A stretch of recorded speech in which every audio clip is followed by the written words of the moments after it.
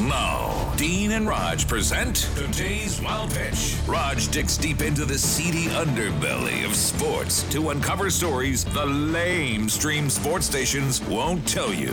Here's Raj. The NFL recently let slip in a tweet that they've been putting a chip in the football. The immediate reaction from fans is, why have we been relying on refs and linesmen to move the chains and determine if the ball crosses the goal line? I mean, if there's a chip in the ball, you can tell exactly where it hit the ground or if it crossed the plane. Let the human refs continue to screw up pass interference and roughing the passer penalties and leave the ball mark to the satellite.